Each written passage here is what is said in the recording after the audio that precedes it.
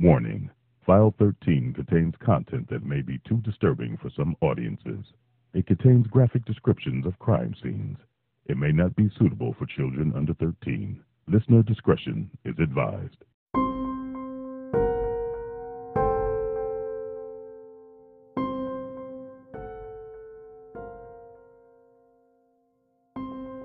Mother's Day is a day of celebration, a time where family get together and celebrate the women who changed our diapers, wiped our nose, kissed our sores, and fixed our lunch. We pay tribute and honor those women in our lives. It's a moment of happiness, and they in return love us.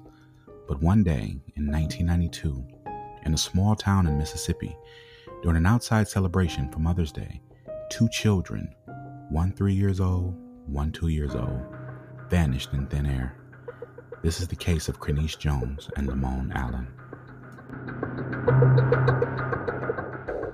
Day, May 10th, 1992, that not one but 2 children, LaMoine Allen and Kreneice Jones, vanished while playing in front of the Jimmy Jackson grocery store 4 miles east of Woodville, Mississippi at approximately 4 in the afternoon.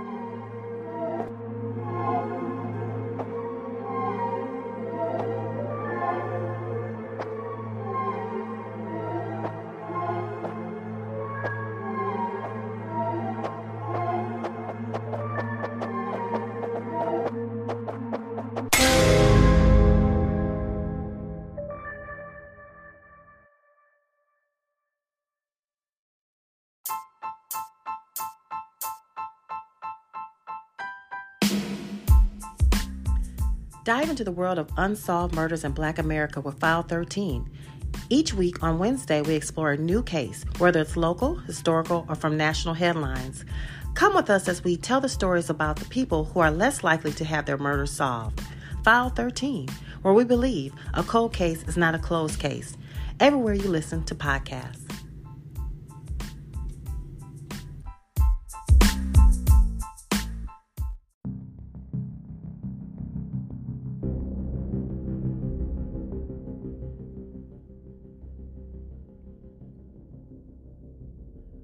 Welcome, everyone. You are listening to File 13. I am your host, Kwame Curry. Here we explore and discuss the unsolved murders and cases in Black America. Our goal here is to bring cases that have gone cold and unresolved to light so that perhaps someone who may be listening out there may know something and they can help crack this case wide open. Before we get started, as I do every week, I'd like to thank the team that makes this podcast possible, starting with my amazing co-host, Bam. She's not with us today. Our head of research and development, Raven Clark Gross. The equally brilliant Jessica Hollis Summers, our research consultant, owner of Phoenix Creative Services, who helps us with research, interviews, editing, and fact-checking. The man who brings the amazing sounds of suspense in the opening credits, Mr. Ronald Sapiano. And finally, our voice actors, Mr. Corey Scott, Lisa Waters, Medina Smith, and Coco Rain. Okay, family, the case we are about to discuss, you're going to need a pencil, a couple sheets of paper, some magic markers with about 3 different colors, something to drink, because when I tell you that this case involves so many names with so many different stories, so many points of view, you would literally go cross-eyed if you read it in a book. I'm telling you. If you don't start this from the beginning and you just come in and start listening, you will get lost. On May 10th, 1992, it's Mother's Day in Woodville, Mississippi, and the Jackson family are having a celebration to honor the matriarchs of their families. They have a very large family, so there's no shortage of food, and let's add that this is in the Deep South, so we know how families get down for meals in general. So when you add a holiday or a celebration for a specific reason, it's amplified. Now, this is a multi-generational family, all living relatively close to one another next to a highway. They reside so close to one another that you could say it's almost like a virtual family compound. Now, I'm going to try my best to explain this without confusion because it's so many names and family members connected in one way or the other, it's easy to get lost. So on this Mother's Day, the family had a get together. But as large as the family is, it was only about 20 to 25 in attendance. And in this group of 20 to 25, there was a man named Tyrone Edwards. Tyrone has a nephew who was married to a woman named Leola. She's part of the Jackson family. Tyrone came from Louisiana with his girlfriend Carla, and she brought her 2 daughters, Krishana and Kreneice. There are plenty of children for Carla's 2 girls to play with, which was a relief for Carla. But this welcome and celebration turns for the worse by the afternoon when someone realizes that there are less children here now than what there was before. They soon discover that Tyrone's 2-year-old great-nephew, LaMoine, and Carla's 3-year-old daughter, Kreneice, is now missing. The assumption that they may have left with someone they don't know isn't really plausible. I mean, these toddlers are 2 and 3. They don't even know their own age, let alone people that they just met a few hours ago. The family starts searching. Their feeling is that they have to be around somewhere, but that's not as easy as it sounds. Remember, the family all live next to each other in homes that stretch across 3 acres of land. That's literally the size of 3 football fields. On one end is Jimmy Jackson's grocery store. This is where Leola's parents live and work. Next to them is Leola's brother, and next to him is 2 of Leola's sisters. The grocery store is right off a dirt road that connects to a highway, and the homes are surrounded by thick trees and brush, so this makes the search even more difficult than it already is. Some of the party began knocking on doors in the nearby neighborhood. Krishana, she's 9, starts to check under the seats under a school bus parked nearby. There's no sign of them. No one in the neighborhood has seen these 2 little babies. According to an article in the Woodville Republican by Andy Lewis, the sheriff department is called and they arrive at the scene about 5 p.m. They begin a search. They bring local police, the fire department, and even prison inmates from a local work center. They bring bloodhounds from Angola Prison that's across the river in Louisiana. Angola Prison is one of the most dangerous and notorious prisons in America. They have a bloodhound sniff a piece of Kreneice's clothing to pick up a scent. They don't have anything of LaMoine's, but their thinking is that if the children are both together, if they find one, they should find the other. So the hounds do pick up a scent, but they lose it at the road near the Jackson's grocery store. This revelation leads police to believe that the kids were picked up in a car. So the most important thing that the police can do at this time is get a timeline of events in this small rural town of 1,800 people. Also, they need to learn more about LaMoine and Kreneice themselves. So now they must gather statements from so many people with so many versions, and the more they question, the more they realize how random that the whole thing is in the first place. You see, Leola had just invited Tyrone and Carla the night before when she and her husband Glenn ran into Tyrone and Carla at a bar in Louisiana. Carla wasn't even supposed to be there. She had plans of her own. She was supposed to be going to a barbecue at her mother's, but at church on that Sunday, she informed her family that she decided to go to Mississippi to Tyrone's family event, but she'd be back in time for their barbecue. Carla's sister even offered to watch the kids while she was away, but she decided to take them with her so that they can play with the other kids there. Leola indicates through sources that she didn't know Carla was bringing her kids. She thought it would be the 4 adults along with her and Glenn's toddler son, plus Glenn's nephew LaMoine. Leola also says they weren't originally planning on bringing LaMoine. He was just living there temporarily with Glenn's mother, who is his paternal grandmother. The grandmother apparently didn't want him to go to Mississippi, but somehow they convinced her to let him go anyways. So, you get all of these 8 people squeezed into a car for a long ride from Louisiana to Mississippi. They left around 10:30 a.m. and they arrive around 1:45 p.m. Everyone attends the afternoon church service at the Jackson Family Church Bleak House Baptist Church. Everyone except Glenn. You see, Glenn had a little bit too much to drink, so he stayed and watched his son and LaMoine play outside. Church let out around 3:30 p.m. Everyone kind of went their own way for that moment. The adults did Sunday cleaning and prepping for dinner. The kids were playing. The older kids went off doing their own thing. So LaMoine and Kreneice end up hanging and playing together on the steps of the grocery store. But they weren't alone there. Both Tyrone and Glenn were right off the porch in the doorway where they could see them. Carla was in the back of the store ironing clothes with Leola. Krishana, Kreneice's older sister, was with one of the older girls. They were walking from the store to one of the sisters' houses. It was at that moment Krishana noticed that Kreneice was running behind her.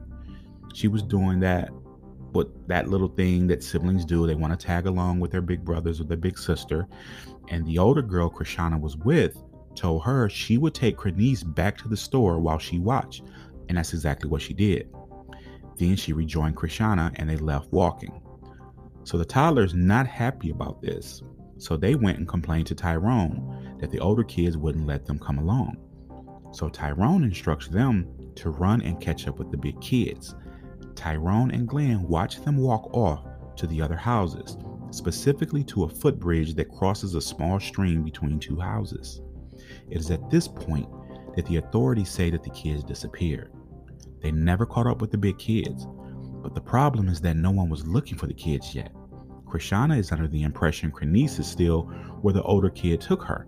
Tyrone and Glenn is under the impression that they caught up with the older kids. The adults leave the store at around 4:20 p.m. and they all gather outside Leola's sister's home, talking and having drinks. Now they decide it's time to eat. Leola goes in to start making plates, and it is at that moment things start to get a little murky in this story. See, there's plenty contradictory statements and even outright different accounts of what happened from other reports, even in the FBI statement. It would take at least a 6-part series to go through all of these statements and how they contradict one another. But for the sake of this episode, we will focus on the main dispute, which is how and when did Kreneice and LaMoine go missing?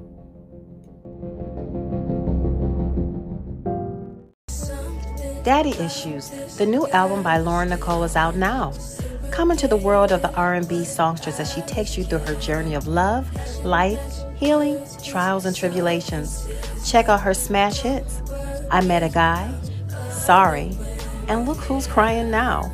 Daddy Issues, the album, streaming on all platforms.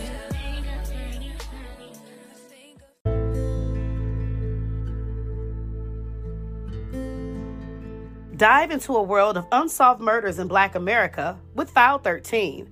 Each week, we explore a new case, whether it's local, historical, or from national headlines. Come with us as we tell stories about the people who are less likely to have their murders solved. File 13, where we believe a cold case is not a closed case. Listen to us each and every Wednesday, everywhere you find your podcasts. And now back to our story.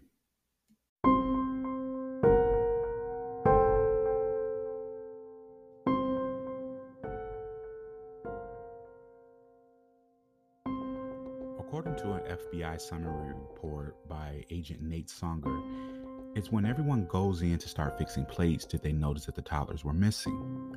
But no one was really concerned at the time. But a few minutes later, Glenn and Leola realized they weren't outside playing with the other kids. They went to the grocery store, but no one was there. So they went back to the house and told everyone that Kreneice and LaMoine was gone. Carla's version is a little bit different. She says they were in Leola's sister's house. Glenn had already made a plate of food and he had it in his hand already. And suddenly, him and Leola grabbed their son, ran outside, jumped in the car, and left. Her and Tyrone ate, listened to music, then went outside. It wasn't until 45 minutes later that Leola, Tyrone, and their son returned and informed them that LaMoine was missing. Carla then says that's when she went next door to check on Kreneice and realized that she was missing too. Leola's version says the reason why they jumped in the car and drove off in the first place was because everyone already knew that the kids were missing by that time. Everyone was in panic mode. They drove around the neighborhood. They went as far as 4 miles out. Then they came back to start the search on foot. Back to the FBI summary report. Carla didn't seem worried that Kreneice was missing. She sat on the porch while everyone else split up to search for the children.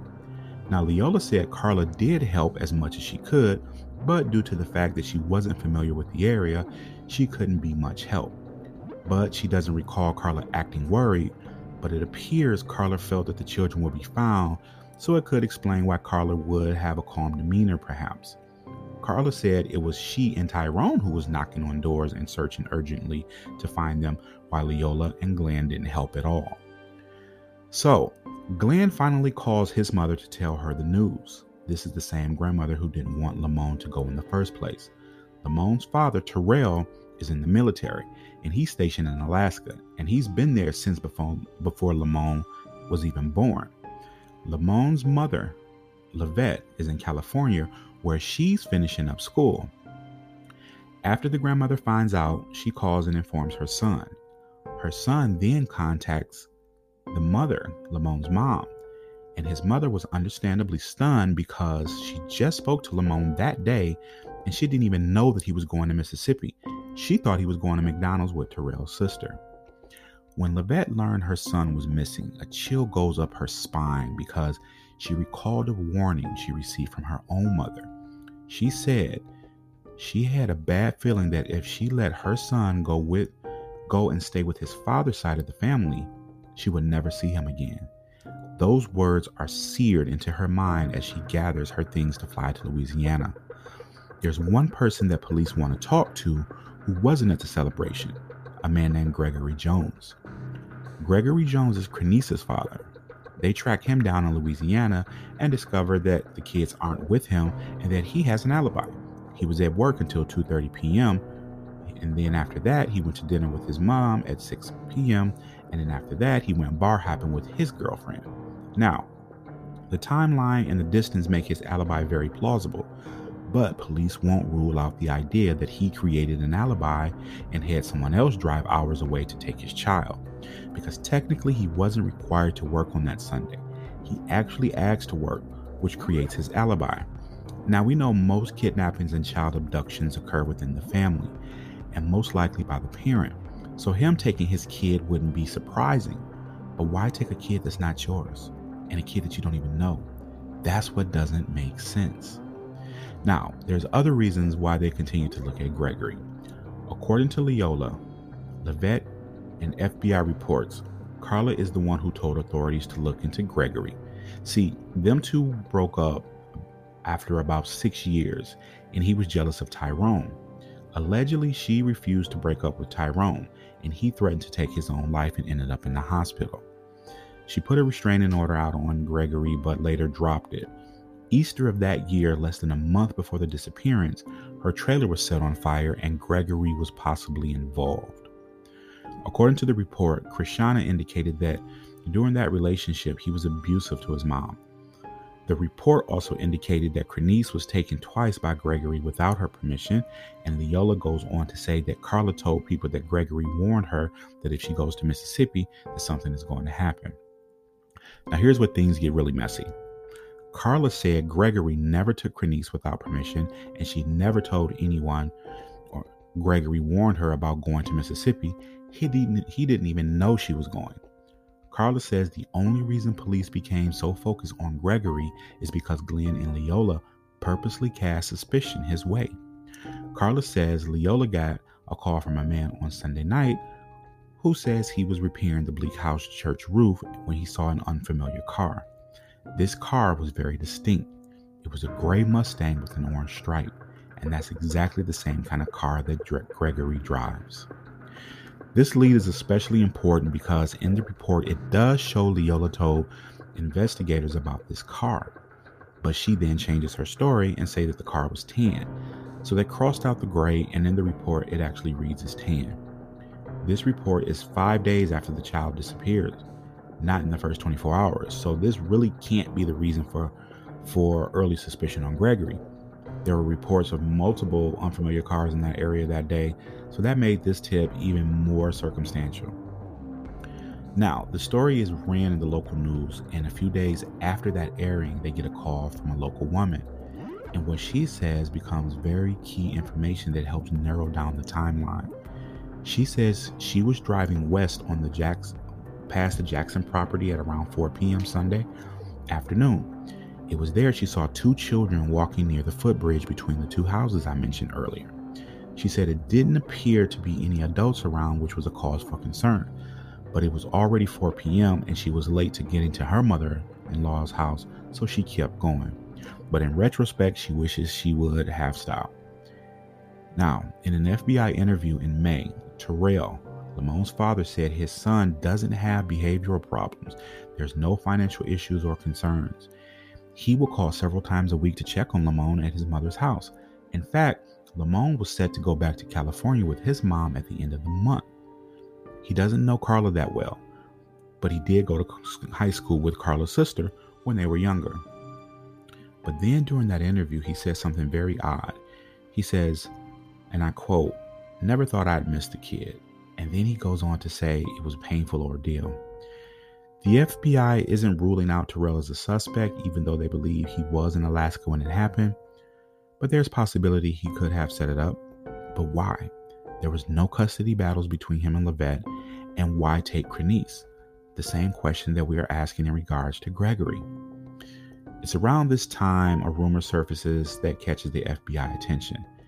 The rumor is that Glenn is selling drugs and Tyrone helps him collect money.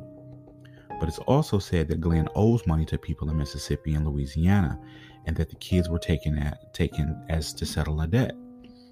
So with this surfacing, the FBI decides it's time to take some lie detector tests. So on May 21st, they bring everyone in: Glenn, Tyrone, Carla, and Leola. According to the report, Carla did accuse Gregory directly with the kids' disappearance, but he says he didn't even know they were in Mississippi. He's never been to Woodville, and if he wanted to kidnap his child, he'd just do it in Louisiana.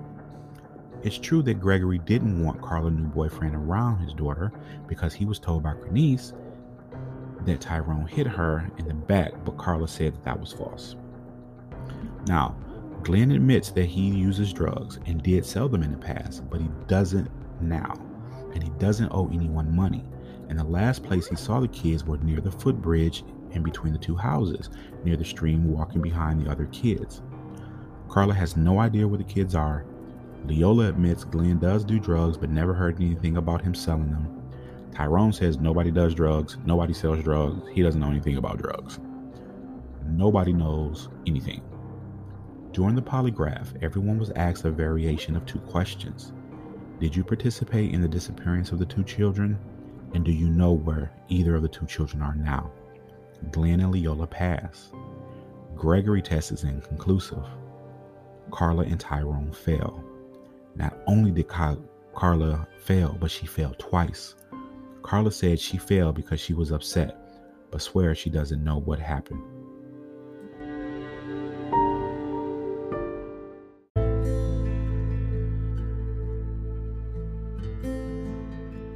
Dive into the world of unsolved murders in Black America with File 13. Each week on Wednesday, we explore a new case, whether it's local, historical, or from national headlines. Come with us as we tell the stories about the people who are less likely to have their murders solved. File 13, where we believe a cold case is not a closed case. Everywhere you listen to podcasts.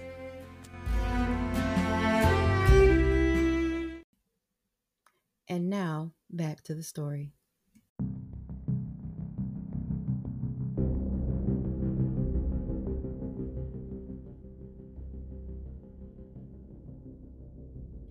So over the next few weeks, the investigation and the search continues. They were draining swamps, they questioned over 100 people, including members of the church. But then police get a promising tip. The day before the children disappeared, there was an attempted abduction about 90 miles away in Columbia, Mississippi. Police learned that a white male tried to kidnap a 9-year-old black girl. Luckily, someone saw it and chased him away. Police were able to get tips to find this man, and when questioned, he said it was an innocent mistake. He was scared because he had gotten lost in a black neighborhood, and he asked a young girl for directions and suddenly found himself surrounded by a bunch of black people. The FBI digs into his background, but unfortunately, it's a dead end. The story gets national attention on America's Most Wanted, but brought up no viable results. Terrell leaves Alaska, but doesn't go back to Mississippi, so he ends up getting updates from his family. Lavette eventually has to go back to California. Carla and Tyrone eventually break up, and ironically, Carla and Gregory gets married, but then divorce. Leola and Glenn breaks up, and later Terrell gets married. Years pass with no new leads until around 1999, when a relative of LaMoine sends word to Carla that they received a letter, and this letter shakes Carla to her core. It's from a woman in Buffalo, New York, and she has a wild claim. She says back in 1992, she dropped her daughter off at her paternal grandmother's so that she can go to a concert out of state. And when she returned to get her daughter, she was given Kreneice instead. Now, this is wild, but as she explained, she said her ex-family uses foster care licenses to run a kidnapping ring, and basically they have kidnapped many more children. Terrell had been contacted by this woman as well. She then sends out photos, including the one she thinks is Kreneice. I don't really want to go into detail because, long story short, it was false and it led to absolutely nothing. Then in 2013, Carla and Lavette reconnect. They have a very similar assumptions between them both. They both feel Terrell orchestrated everything from Alaska. They think Glenn and Leola helped them, but Lavette thinks Carla is involved because she was way too calm during that time. So we're back to why would both toddlers with no connection be taken? Well, Lavette thinks Kreneice may be LaMoine's half-sister. Lavette thinks Terrell is the biological father of Kreneice. Carla denies all of this. As complicated as this is, I'm not even done. So you might want to go grab a drink, use the bathroom, and come back. Lavette tells Carla that for the last few years, she's been communicating with a man she thinks is her son. And we're going to call him Mike. And Lavette says there's a young woman named Stacy connected to Mike in some way who she believes is Kreneice. They have the same last name, Allen. Lavette found Mike through a background search website when he popped up in Terrell's potential family members. Mike is Terrell's stepson. So she called LaMoine's case manager at the National Center for Missing and Exploited Children, and then he contacted the Wilkinson County Sheriff, who happened to be Leola's cousin, Reginald Jackson. Lavette's cousin reaches out to this Mike on social media in 2011. She sent a friend request, and then they started to chat. Now, how does Stacy fit in this? Lavette sees a Facebook post where Mike's sister Alicia referred to Stacy as her sister. So Lavette checks out Stacy's profile, and to her, Stacy looks like an older version of Kreneice. So Krishana finds out about this, and she has a foolproof plan to figure out if Stacy is in fact Kreneice. She messages Stacy and asks her if she has a scar on the back of her ear. You see, Kreneice had one from a tooth infection that required surgery. So get this, Stacy does have a scar on the back of her ear. It's on her right ear, but Kreneice was on her left ear. Stacy and Kreneice get on the phone, and Stacy and Krishana get on the phone, and Krishana tells her she might be her long-lost sister. Stacy says it couldn't be. She says she's seen her birth certificate, she knows her parents, and her scar on her ear was recent from a car accident. She also exclaimed that everything was a very misunderstanding, that Alicia and Stacy have known each other, and they were just so close that they call each other sister, but was not actually related. And as far as Mike, she barely knows Mike. She only met him once, and that was very briefly. Mike is 7 years older than what LaMoine would be today. Stacy is 1 year older than what Kreneice would have been. Long story short, the FBI got involved, did DNA testing, and it turns out that it wasn't a match for Stacy. She wasn't Kreneice. But Stacy and Krishana did actually become very close, and they're like family to this day. So where are we now? The National Center of Missing and Exploited Children has a team, and they have been continuously working this case as recently as a few years ago. Agents who worked the case have now retired, and they still think about Kreneice and LaMoine on that fateful Mother's Day in 1992. It would be one day that this family will never forget. This was a very, very interesting case. It's just hard to believe how two children could just disappear in the middle of a celebration such as that. But if you're out here and you're listening, if you have any information that can help the FBI, the Wilkinson County Sheriff's Department, or the Woodville Police, please call the FBI in Mississippi at 601-948-5000, or you can call 1-800-THE-LOSS. Thank you for listening to File 13, and join us next week as we dive into the mysterious disappearance of Kiara Coles. Please let us know what you think about the show. If you like it, please leave us a 5-star rating. If you don't like it, please leave a 5-star rating anyways. You can email us at thefile13@gmail.com. If you have any suggestions for us, or if there's any case that you want us to look into, remember, new episodes drop every Wednesday. If you are one of the criminals who committed this crime and you can hear the sound of my voice, I want you to remember, a cold case is not a closed case. You will be found and brought to justice.